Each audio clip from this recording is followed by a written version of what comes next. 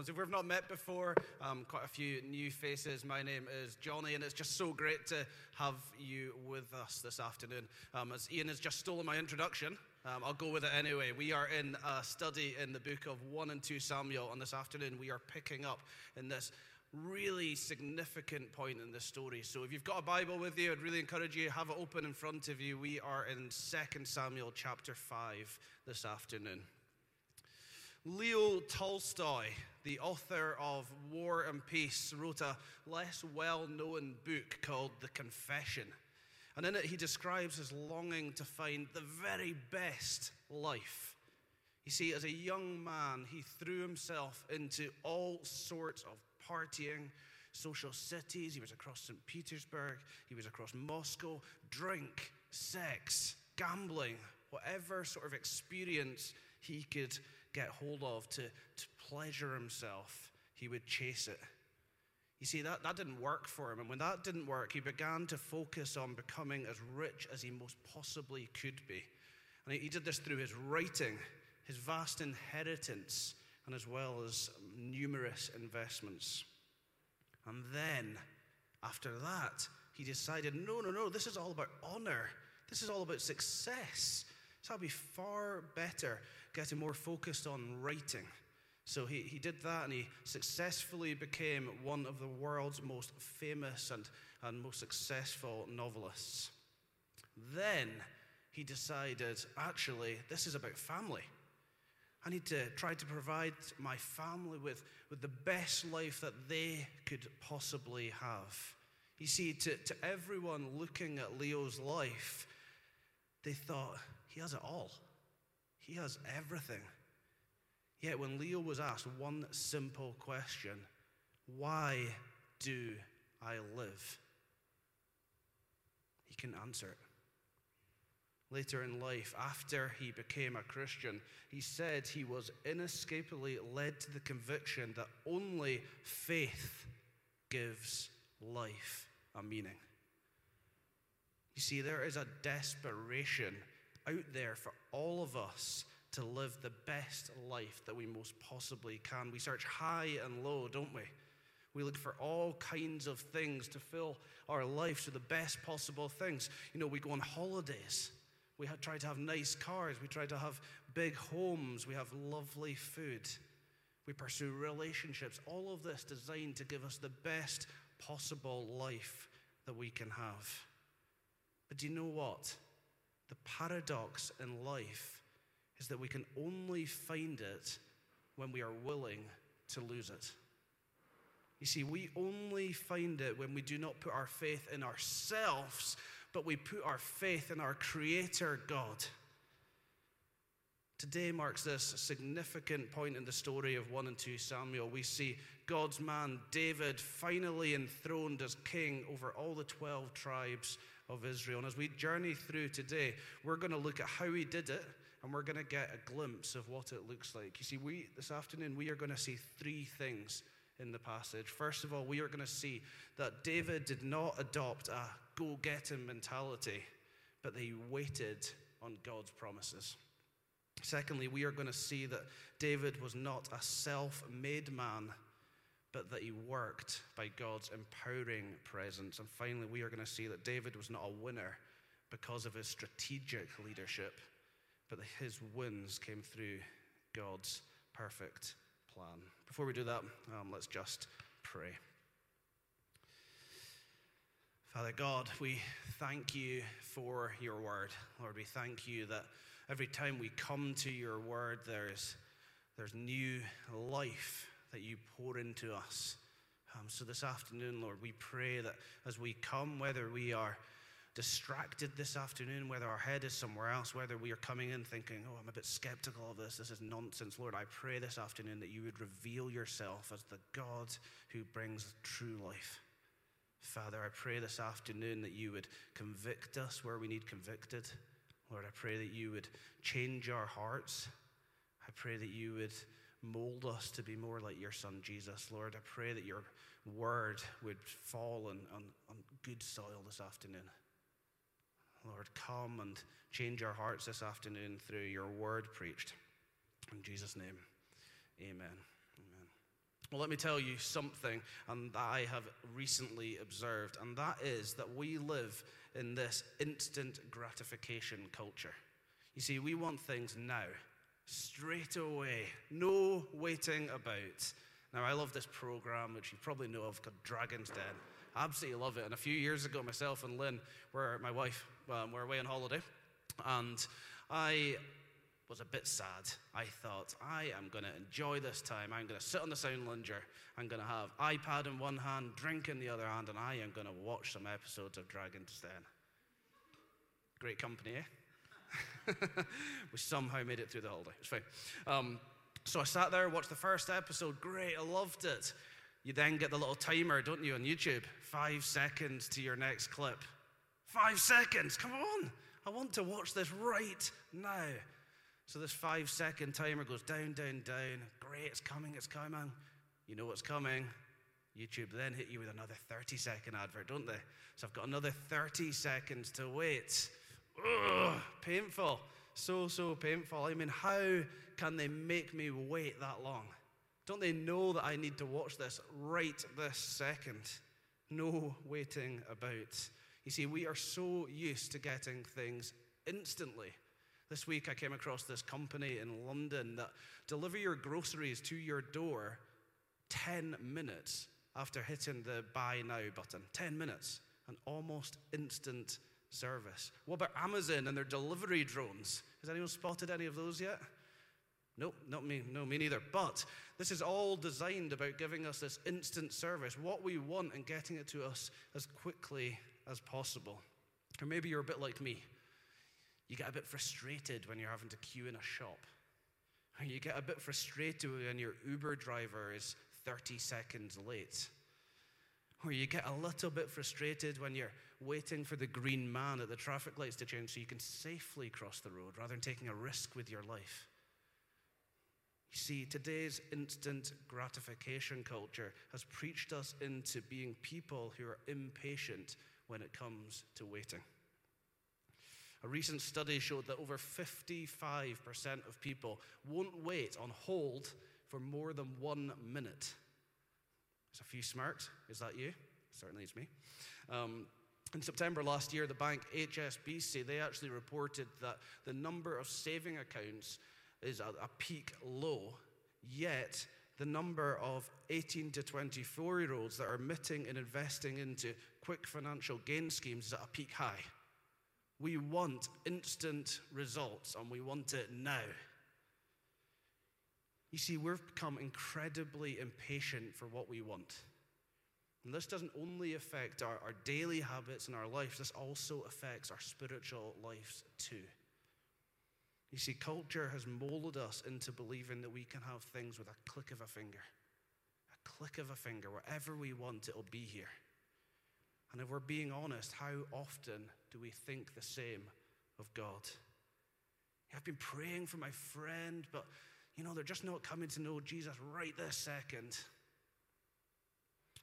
I've been praying for a new job, but it's just not happened right now. How about this one? We've been praying for a new church building, but it's just not happening quite quickly enough for us. So often, we want to be people that run ahead of God's timing. We want to be leaders before God has refined our character, before He's grown us. You see, we have become spiritually impatient, demanding from God what we want and when we want it. When we really search our hearts into the depth of our hearts, we so often find that our lives reflect that we're the kings. It's our timing. It's our plans. It's not God's. You see, we are increasingly losing the spiritual discipline of waiting on God. Waiting on God's promises patiently. We know that it's what we should do. We know that when we do it, God brings us everything that He wants to give us in life. But the reality of it is that we are impatient, aren't we? And it's exactly this context of waiting where we pick up the story today. So if you have your Bible with you, open up. We're going to be in 2 Samuel chapter 5, and we'll start by reading the first 5 verses, and the words will be up on the screen, so you'll be able to track along. So let me read for us. It says, "All the tribes of Israel came to David at Hebron and said, 'We are your own flesh and blood. In the past, while Saul was king over us, you were the one who led Israel on their military campaigns.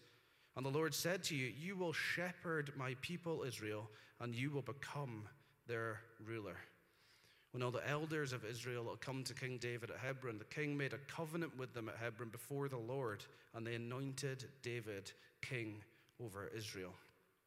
David was 30 years old when he became king, and he reigned 40 years. In Hebron, he reigned over Judah 7 years and 6 months, and Jerusalem, he reigned over all Israel and Judah 33 years. So a quick reminder about what's going on here in the bigger story. In 1 Samuel chapter 16, David is being anointed by Samuel to become the king. It's this prophetic promise that one day David will be king over the 12 tribes of Israel. You see, the death of Saul's last son, Ishbosheth, paved the way for David to become the king, and that's exactly what happens. So right at the start of this passage, all the tribes of Israel, all of them, they come together. They acknowledge David as their new ruler. They gather around him and they make this speech declaring 3 things. Firstly, in verse 1, that we are your own flesh and blood. You see, they are acknowledging that David was an Israelite. He is one of them, which is a key requirement to being the king of Israel. Secondly, they say, in the past, while Saul was king over us, you were the one who led Israel on their military campaigns. They were acknowledging that David had the leadership experience to go into this role. And thirdly, and most importantly, they recount the promise from God to David, saying, you, David, will shepherd my people Israel, and you will become their ruler. A divine promise to David. You see, David, in this moment, is being acknowledged. He is being enthroned as the new king of Israel. This was the moment David had been waiting for, the fulfillment of the prophetic promise that one day he'd be enthroned as king over Israel. But let's be really clear about this. This did not happen overnight. This wasn't the sort of thing that just happened with a click of the finger and David woke up one morning and was like, right, this is it. Today's the day. See, most commentators actually estimate the time between David being anointed in 1 Samuel chapter 16 and the fulfillment in 2 Samuel chapter 5 took 22 years. 22 years of waiting. Wow. Not exactly the instant gratification that we go for these days, is it? I mean, how many of us have prayed for something for 22 years? I'm looking out, and a lot of you aren't even 22 yet. I mean, the reality is that we so often get discouraged, don't we? We are praying, and when God doesn't do what we ask for quickly, what do? That's right, we give up. Sometimes we even fall into this temptation to run ahead of God's timing, try and manipulate it so actually something happens and God just makes a way, but actually behind the scenes, we're being the one that's kind of been manipulating the situation to get our own way. You see, David knew exactly what it meant to wait on God's promises. See, David could have rushed God's timing. He had many chances to end Saul's life. You see, if he had ended Saul's life, he would have been king much quicker. So there was 2. So in 1 Samuel 24, David and his 600 strong army are sat in this cave hiding. And Saul walks in. What a prime opportunity. Surely 600 versus 1. Jump him. Get on top of him. Kill him. But no. It says that David's heart struck him. He didn't do it. Only a couple of chapters later, Saul was being chased by David once again, and he was in this open field, and David snuck in, and he had Saul's spear in his hand, and he's over the top of Saul, thinking this could be the moment. And no, he doesn't do it. You see, if he had done that, sure, he might have sped up the process of becoming king, but David would not have been ready for the task that God had set aside for him. You see, God in this 22 years was preparing David for the task that he had called him. And if David had rushed it, he would not have been ready. And perhaps this afternoon you're sitting here and you're in a season of waiting. You know God has something for you. You know God has called you to do something, and it's just not happening quickly enough. Frustrating, right? Perhaps this afternoon God has you in a position of waiting for a reason. Maybe he wants to refine you. Maybe he wants to strengthen you. Maybe he wants to prepare you. Let me encourage you this afternoon, do not rush ahead of God's timing. So we're going to see God in this waiting season was preparing David for the battle. Perhaps God is preparing you. Wait on God's perfect timing. You see, David waited on God's timing, and through his waiting, God led him into what Robert Bergen calls the apex of David's career. You see, this was a really significant moment. David was stepping into and receiving everything that God had for him. 22 years of waiting. But David patiently waited for God's promise to be fulfilled. Verses 1 to 5, David enthroned as king of Israel. So let me ask you today, what is it that you're waiting for? Are you like David waiting patiently? Or are you trying to rush ahead of God's plans for your life? David in Psalm 40 pours out his heart to the Lord in his time of waiting, and he says, I waited patiently for the Lord. He inclined to me and heard my cry. David teaches us this afternoon, wait on God. And as we're waiting, cry out to him because he hears you. Cry out to your Father. Do you want everything that God has for you in this life? Point 1, wait on God's promises. So let's continue reading. So picking up in verse 6 through to 16.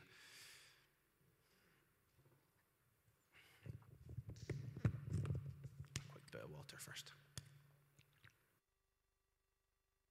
So it says, the king and his men marched to Jerusalem to attack the Jebusites who lived there. The Jebusites said to David, you will not get in there. Even the blind and the lame can ward you off. They thought, David cannot get in here. Nevertheless, David captured the fortress of Zion, which is the city of David. On that day, David has said, anyone who conquers the Jebusites will have to use the water shaft to reach those lame and blind who are David's enemies. This is why they say, the blind and lame will not enter the palace. David took up residence in the fortress and called it the City of David. He built up the area around it from the terraces inward, and he became more and more powerful because the Lord God Almighty was with him. Now Hiram, king of Tyre, sent envoys to David, along with cedar logs and carpenters and stonemasons, and they built a palace for David. Then David knew that the Lord had established him as king over Israel and exalted his kingdom for the sake of his people. After he left Hebron, David took more concubines and wives in Jerusalem, and more sons and daughters were born to him. These are the names of the children born to them there: Shammua, Shobab, Nathan, Solomon, Iber, Elisha, Nepheg, Japhia, Elishama, Elida, and Eliphalet. So David, the newly enthroned king of Israel, is in his place, and his first act seems a little bit strange, yet it is strategically important. You see, up to this point, Hebron in the territory of Judah had been the capital city, the political hub of Judah. But David knew that if he was to be king over all 12 tribes, he couldn't be seen to be favoring Judah, so he set about establishing a more centralized capital for the nation, Jerusalem. A strategically successful move by David. You see, this decision, though, was not only strategic, but it was also following God's command to Moses. In Exodus chapter 23, when the people of God entered the promised land, God had commanded Joshua to destroy the pagan nations because they would influence Israel to worship idols. So when David decided that he was going to take Jerusalem, it wasn't just a strategic decision, but it was also a decision to obey God's command. Now, taking Jerusalem isn't as easy as just kind of arriving, knocking on the door, walking in and taking it. You see, Jerusalem was a place very hard to reach and conquer. Think of places like Stirling Castle. Great place, lovely place. It's set on this high point, valleys all around it, looking down on who are coming near.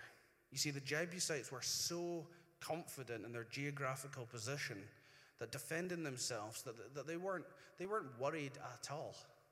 They were thinking, this is fine. So much so, they began to mock David. Verse 6, it says, you will not get in here. Even the blind and lame can ward you off. They didn't even think they needed an army. How wrong they were. You see, David, demonstrating his military prowess and ability, instructed his men to enter the city through the water shaft, open the gates from the inside, and conquer the Jebusites. You see, many times people had tried to conquer Jerusalem, and they had failed. So this was a military marvel. David took residence in the city. He renamed it the City of David, a successful first act as king of Israel. But let me ask you this one question, and that is, what was it that made David successful? What was it that made him powerful? Was it his military ability, being able to kind of position his guys in the right place in order to go and attack Jerusalem? Or was it strategic insight and implementation of a plan? Oh, I could see if I maybe do this and then this and then this, I might get in. Or was it his ability to gather a competent army, an army that could battle like no other army? It was none of those things. None of those things. Verse 10 tells us the source of David's success. And it says this, and he, David, became more and more powerful. Why? Because the Lord God Almighty was with him. Why was David growing in power? Why was his work so successful? It was because David worked by God's empowering presence. You see, David did greater and greater and greater things because God was with him. If you're a Christian here today, take confidence in the fact that David's success wasn't found in his own ability. It wasn't found in some sort of strategy that he came up with, but it was found in God's empowering presence resting on him.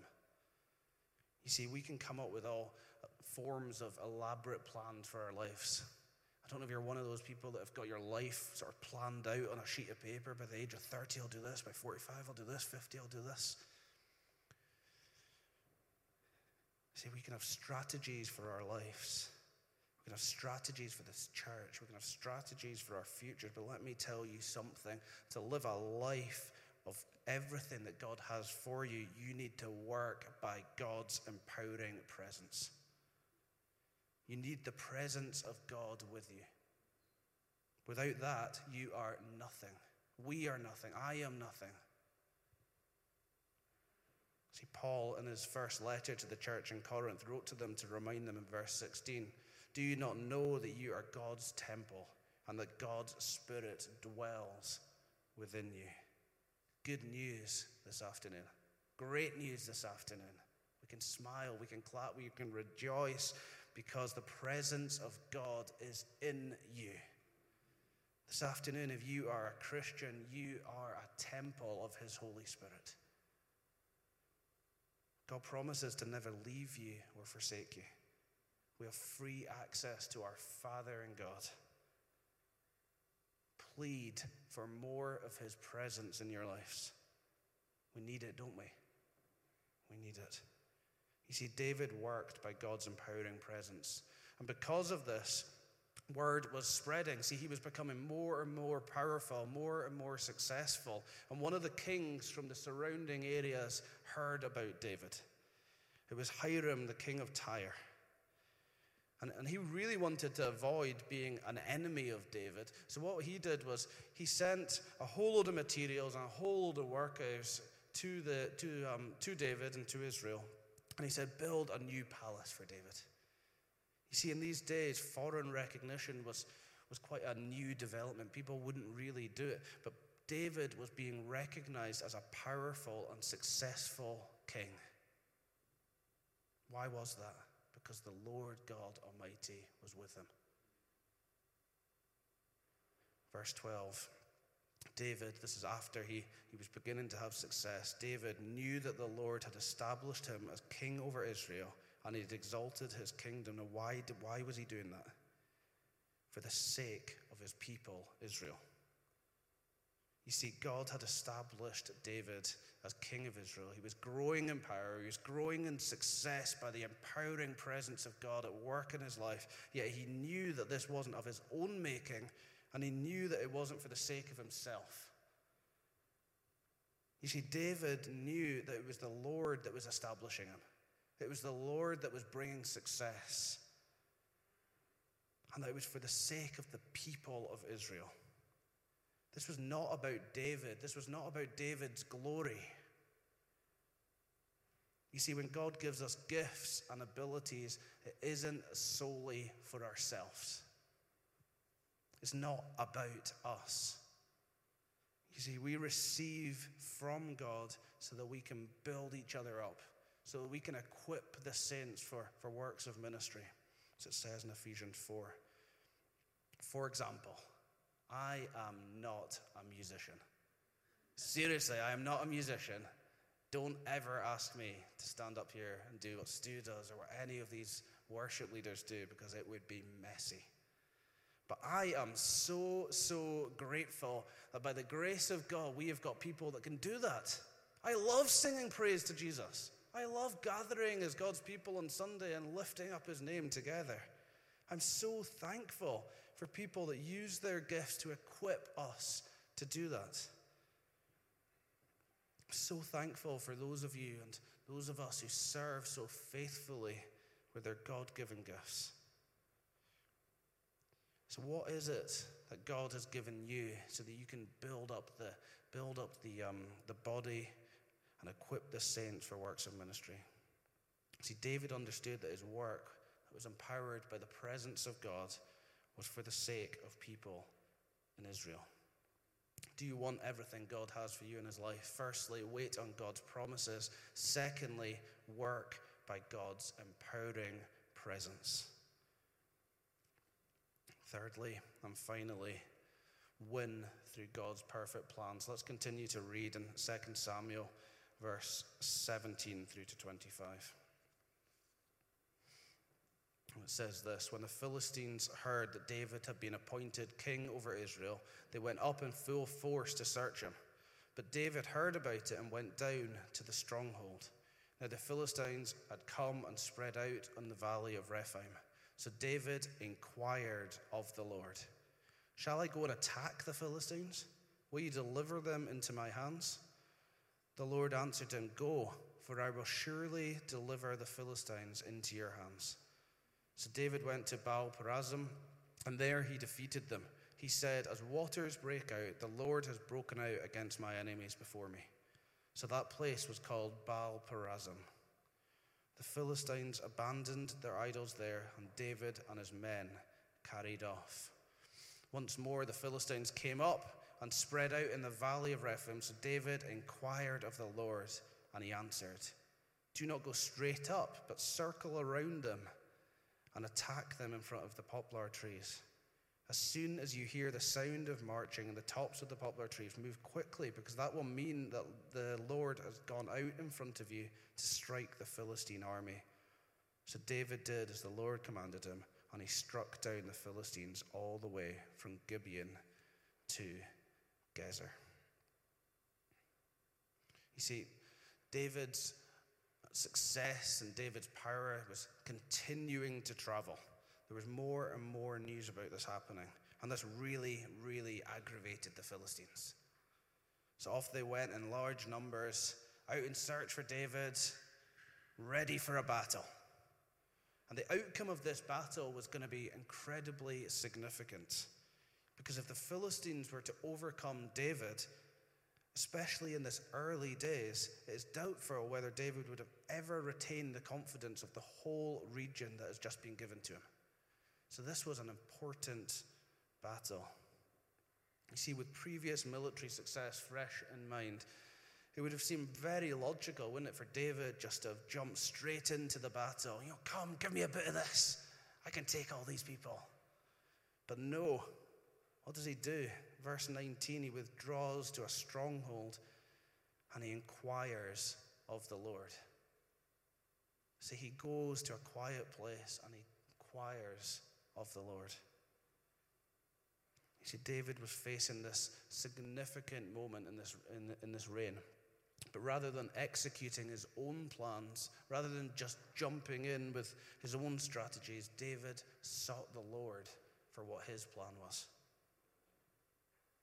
The Lord then promised David victory, and they overcame the Philistines, and David named the place Baal-perazim, which meant the Lord of breakthrough.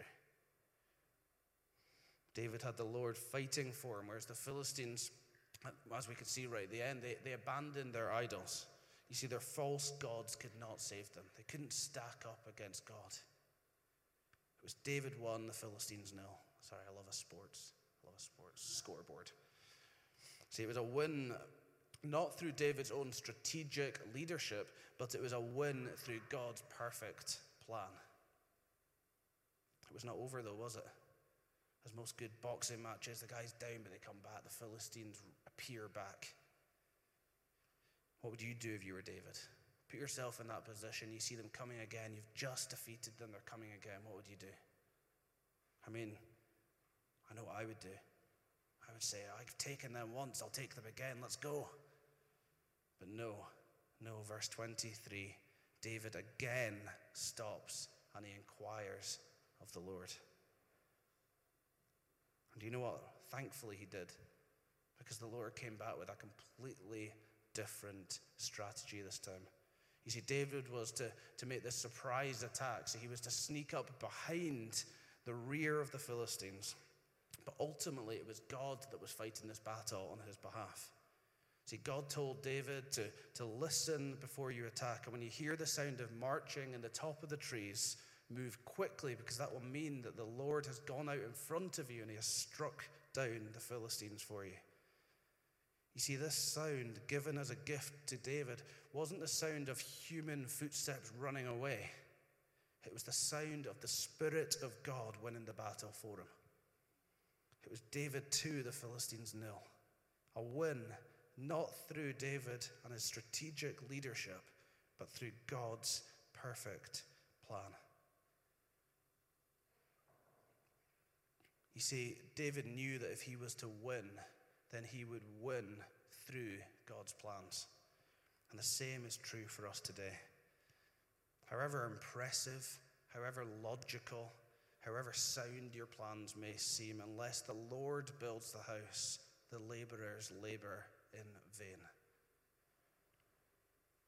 So what does it look like for us to inquire of the Lord? I mean, this is where the success came from, wasn't it? Well, it starts on our knees. Lord, you are my King, I am not. Come, have your way in my life. Come and make my steps clearly known.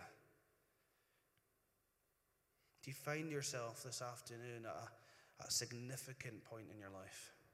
Perhaps a crossroad moment. You don't know what's next. Maybe you need direction from God. Maybe you need God to speak into your situation. Best place to start, on your knees. Inquire of the Lord, and as he speaks to you, step out in obedience. You see, David was a king who waited on God's promises. David was a king whose work was empowered by the presence of God.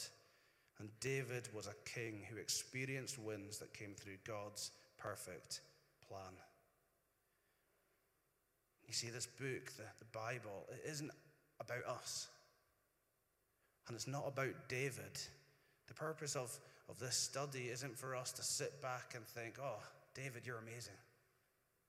We're not sitting here marveling at David. You know, David has started well, but soon we'll see that his reign isn't all smooth sailing. Fast forward only a few chapters, and David makes an incredibly poor decision. You see, he, in his sinful ways, makes a decision that leaves terrible consequences for long-lasting consequences, long-lasting consequences of his decisions. You see, David, like all of us in our sinful nature, can't fill that God-shaped hole in our heart. See, Leo Tolstoy tried filling his life with all sorts of things. And it was only when he met Jesus that he discovered what it meant to live his best life. You see, the paradox of life is that we can only find it when you are willing to lose it. So how do you find your best life? It's simple. You die to self. You confess that Jesus is all you need, that he is your Lord. And that as you confess, Christ comes, he exchanges your dirty rags, he gives you his righteousness, he fills you with his Spirit, and you join him in his mission, living a life of faith. You see, David was promised to be the shepherd of Israel, but Jesus, the better David, comes and lays down his life for the sheep. You see, King Jesus came. He lived the perfect life that we couldn't live. He died the cruelest death that we should have faced. And on the third day, he rose victorious over sin and death so that we can join him and that we can live this best life in Christ. I loved singing In Christ Alone earlier. Just sums this up so beautifully. So what does it mean to live our best life? Well, Paul sums it up perfectly in Galatians 2, chapter 2, when he says this: I have been crucified with Christ, and I no longer live, but Christ lives in me. The life I now live in the body, I live by faith in the Son of God, who loved me and gave himself for me. Come to Jesus. Come to Jesus and find life in fullness. As the band come up, let's pray, and I'll invite Ian up. Father God, I thank you for who you are. Father, I thank you that you are the great shepherd. Lord, I thank you that when we wait on you, that you bring us our best. Lord, I thank you that your presence empowers us. Father, I thank you that your ways are so great. And Lord, I pray this afternoon that we would get a glimpse into what that means for each of us. Lord, what it would mean to wait on you, to wait on your perfect timing. Lord, we say that we are your people. Lord, we say that you are King, that you are King of our lives, that you have ultimate reign, that you have authority over us. Lord, we humble ourselves this afternoon. We look to you. We say, take our lives and do whatever you may want to do with them. Lord, we are your people.